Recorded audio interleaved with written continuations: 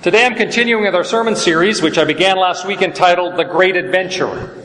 And in this series we are acknowledging the fact that our God is a God of love and laughter. He is the God of grace and peace, that He welcomes us and gives us comfort and a sense of belonging. So while we need to take our faith seriously and commit ourselves and our lives fully to Jesus, we need to never forget that we are to do this with joy and with positive enthusiasm. As I quoted C.S. Lewis last week, joy is the serious business of heaven. And we want to celebrate the joy and satisfaction that we find in Jesus. Today, I especially want us to recognize and celebrate that we Christians of all people know who we are. That we are the children of the living God. And we want to talk today about all that means.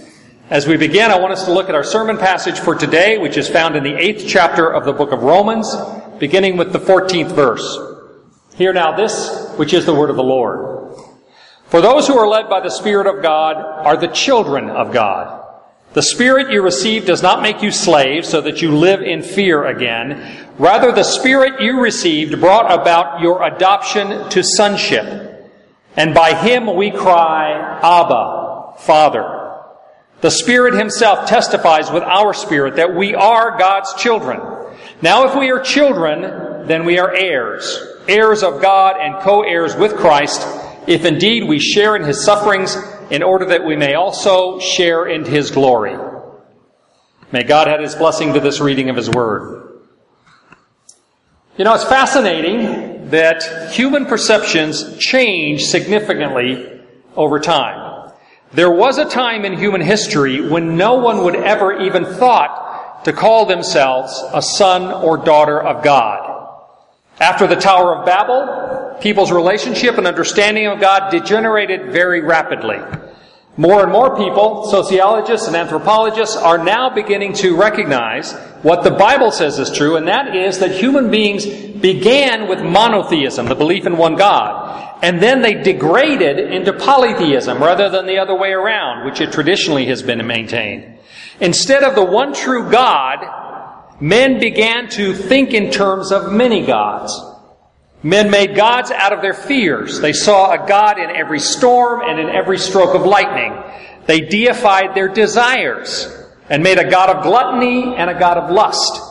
They deified their virtues and made a god of wisdom and a god of power. And they deified the benevolent forces of nature and they made a god of the harvest and a god of wheat and a god of wine. The list of pagan gods is very, very long. And in Romans, Paul gives us an understanding of how that came to be. In the first chapter of Romans, he writes this. The wrath of God is being revealed from heaven against all the godlessness and wickedness of people who suppress the truth by their wickedness, since what may be known about God is plain to them, because God made it plain to them. For since the creation of the world, God's invisible qualities, His eternal power and divine nature, have been clearly seen, being understood from what has been made, so that people are without excuse. God has made Himself present to us. For although they knew God, they neither glorified Him as God, nor gave thanks to Him. But their thinking became futile, and their foolish hearts were darkened. Although they claimed to be wise, they became fools and exchanged the glory of the immortal God for images made to look like a mortal human being and birds and animals and reptiles. We went from the revealed knowledge of the one true God to many gods that we put in many different forms, snakes and birds and humans. The ancient pagans had no idea that a person could be a child of God unless that person was the product of lust. The product of a god who seized upon a beautiful mortal woman and left her with a child. This was the story, for instance, of the mighty Hercules. Hercules was half human and half god, because the great god Zeus had become enamored of a human woman named Alcmene and had captured her and impregnated her. And she gave birth to Hercules, half human, half man. That's the only way that people could perceive of anyone being in any way a son or daughter of God. The idea of a person being a child of God in any positive sense did not occur until we come to the time of Jesus and the New Testament. There we find one of the most wonderful doctrines in all of our Christian revelation, the idea of sonship to God that was introduced by Jesus. That men and women can be sons and daughters of God.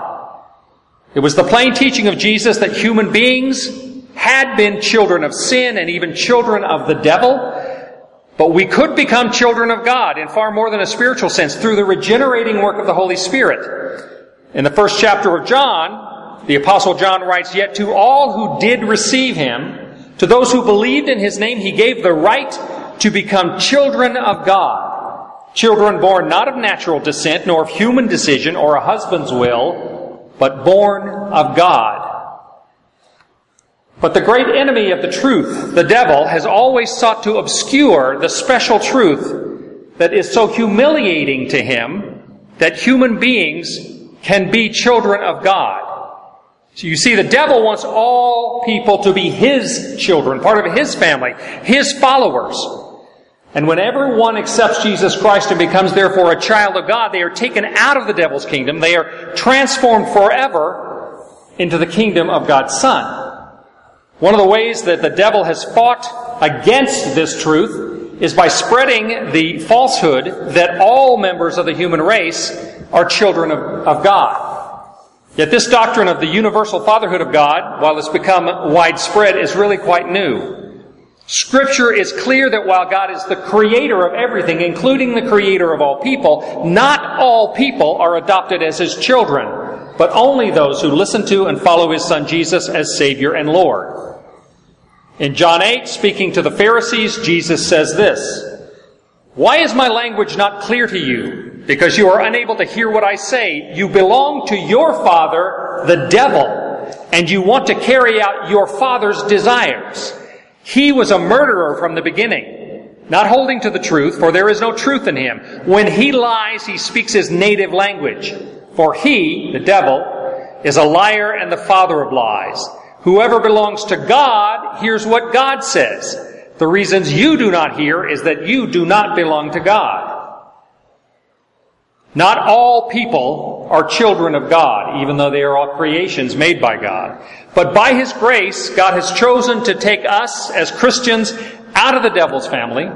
He has given us authority and power. He has given us the right and permission to live as His children and His heirs, as we just read. It's no wonder that the devil hates this doctrine. It's no wonder he wants to destroy it by watering it down, claiming that every monster and sinner from Cain to the final Antichrist are equally children of God. But that is not what Scripture teaches. The Word of God is plain that there are two families and two fatherhoods in this world, and we, all of us, were once part of the family of Satan. But we are now declared to be the sons of the living God through the salvation found in Jesus and the work of the Holy Spirit in us. We have been made partakers of the divine nature. We have been made alive who were once dead in sin. We who were once children of darkness are now children of light. We who were once children of wrath are now children of obedience and divine affection, objects of His love. We are, in short, children of God. All of those references I just made are from passages in the New Testament. And speaking through the Apostle John, God tells us that this relationship and all that it involves is not something that is just in the far future. We don't become the children of God when we arrive in heaven. It is something that is given for us now, in this place. 1 John, the first epistle of John, the 3rd chapter says, "See what great love the Father has lavished on us, that we should be called children of God." And that is what we are. The reason the world does not know us is that it did not know Him. Dear friends, now we are children of God. And what we will be has not yet been known. Now, our place as the sons and daughters of God guarantees us certain rights from God. We all naturally understand that a father has certain obligations to care for his children. Because human beings fail in that so often, we have laws about that. That fathers are responsible to help care for their children. And our God has also expressed the divine principle that He desires to care for His children. God set forth the rule in 2 Corinthians that children ought not to lay up for their parents, but the parents for the children. Parents should care for the needs of their children, in other words. And if that's true on a human level, then it's also true that the Heavenly Father will provide for His children. Jesus pointed out that the Lord God takes care of the grass of the field and the birds of the air, and that not one sparrow would fall without the knowledge of God the Father. And in the same way, we are assured that God will provide for His children. In Matthew 6, Jesus says, "Therefore I tell you, do not worry about your life, what you will eat or drink, or about your body, what you will wear. Is not life more than food, or the body more than clothes? Look at the birds of the air. They neither sow nor reap, nor store away in barns, and yet your heavenly Father feeds them. Are you not much more valuable than they? So do not worry, saying, what shall we eat, or what shall we drink, or what shall we wear? For the pagans run after all these things, and your heavenly Father knows that you need them.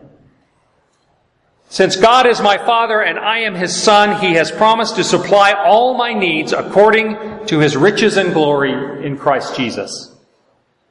The sonship is ours right now. It is mine right now. It is one of the great reasons that I have for trying to live a life of holiness in obedience to the Father. Because being a son or daughter of God does include some responsibilities. In medieval times, during the age of chivalry, there was a concept which in French was called the noblesse oblige. Noblesse oblige simply means nobility obligates. That those who are especially blessed then have an obligation to act nobly, to act generously and kindly toward others who do not have so many blessings.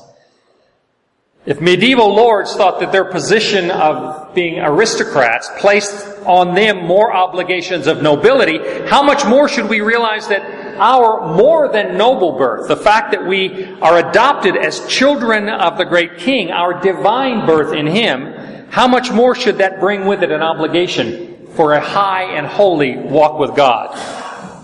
It's on those grounds that Paul, the apostle, pleads over and over again that believers should walk worthy of the calling wherewith they are called, that we should walk worthy of the Lord and to blessing. It is this high calling that causes us to be asked to present our bodies as a living sacrifice, holy and acceptable to God. But this isn't complicated. The idea of noble obligation is not complicated, because if we are God's children, we should simply seek to imitate Him. We should wish to be like God, so that the world might recognize that we are His and see Him in us. There's a phrase that I'm sure you've heard, and you may even use it. When referring to a child, it's not uncommon to say, well, he is the spitting image of his father. You've heard that? Well, you may not know that to say a child is the spitting image of his father or mother is actually a degradation of the original saying. Originally, the saying was that a child is the very spirit and image of his father. Spit and image is what it devolved to, but the original saying is a person is the very spirit and image of his Father. That's what we're supposed to be from our Heavenly Father, that His very spirit and His image should be reflected in us so that people can see it. Awareness of our divine relationship with God should inspire in us feelings of love and confidence and obedience that other people can see. We should delight to do His will, just as the Lord Jesus delighted in doing the will of the Father and could be seen in Jesus. So is God my Father? If He is, then neither death, nor life, nor angels, nor principalities, nor powers, nor things present, nor things to come, nor height, nor depth, nor any other creation should be able to separate me from the love of God which is in Christ Jesus my Lord. That's my relationship with God. Is God my Father? Then He is ready to forgive me. Is God my Father? Then the angels of the Lord encamp round me, and I am kept by the power of God through faith until the completion of my salvation in heaven. Is God my Father? Then He will teach me the lessons I need to learn, and He will discipline me so that I am prepared and educated for heaven. There may be lessons in my life that are hard for my flesh and blood to learn, but the Holy Spirit will patiently and tenderly endure to teach them to me and to you. And when necessary, God will not spare the rod, and in doing so spoil His child. Hebrews says, for whom the Lord loves, He disciplines, and He scourges every son whom He receives. We are made better there often by our suffering. It is a way for God to protect us and prepare us for heaven. And while we're being trained and fitted for heaven, for the position He intends us to occupy, nothing will interfere with His purpose in Christ pertaining us. He is daily conforming us to the image of His Son Jesus. Like His other Son, we as His sons and daughters can be more like Him. This is God's eternal purpose, and the time will come when we will stand before Him and see Him and be like Him. As the sons and daughters of God, we belong to a noble company. Quite literally, a royal family, the children of the one great King. If the eternally chosen family of those who've been redeemed out of this world by the blood of our Savior, we are brought into the family of God through regeneration by the Holy Spirit. And one of the marks of our sonship is that we recognize other members of our family.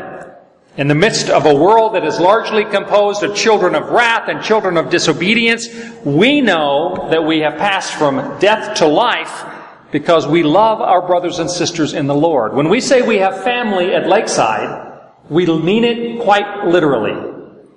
You are brothers and sisters in the Lord. You have been adopted by God and are His children, and we are family. And the nearer we grow to Christ, the more we wish to have fellowship with our family members, with all those who truly believe in Him. I am a son of God. You are a daughter of God in the singular. But together we are the sons and daughters that are the family of God in plural. We were not meant to live isolated lives. There is nothing in Scripture that advocates solitary Christianity. Only if you were abandoned on a deserted island would God miraculously give you all you need. You are intended to be in fellowship with brothers and sisters. Like must seek like. We must find ourselves drawn to others who love the Lord and who wish to honor Him. Our attitude must be, we are going to be together in heaven forever because of the grace of God and our faith in that grace made possible to us by our Savior and Lord. And if we're going to be together in heaven forever, then should we not be together here on earth? We have too much of a habit as human beings to love things and use people instead of loving people and using things. But it has been very wisely said that no thing that you have ever owned or seen or used will last. It will all be destroyed. The old earth will pass away.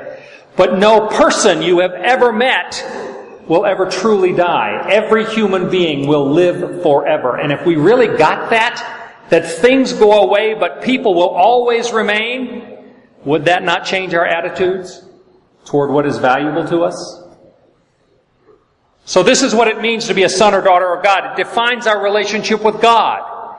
It defines who we are. It makes clear how we should live. It defines our relationship with other Christian brothers and sisters, and it assures us of God's eternal favor to us as His children. This blessing to be adopted into God's own family is one of the most important and exciting aspects of the great adventure of the Christian life, and it is one we truly should celebrate. My brothers and sisters, my family members, we are blessed as God's children, and we need to own that and celebrate it. Amen.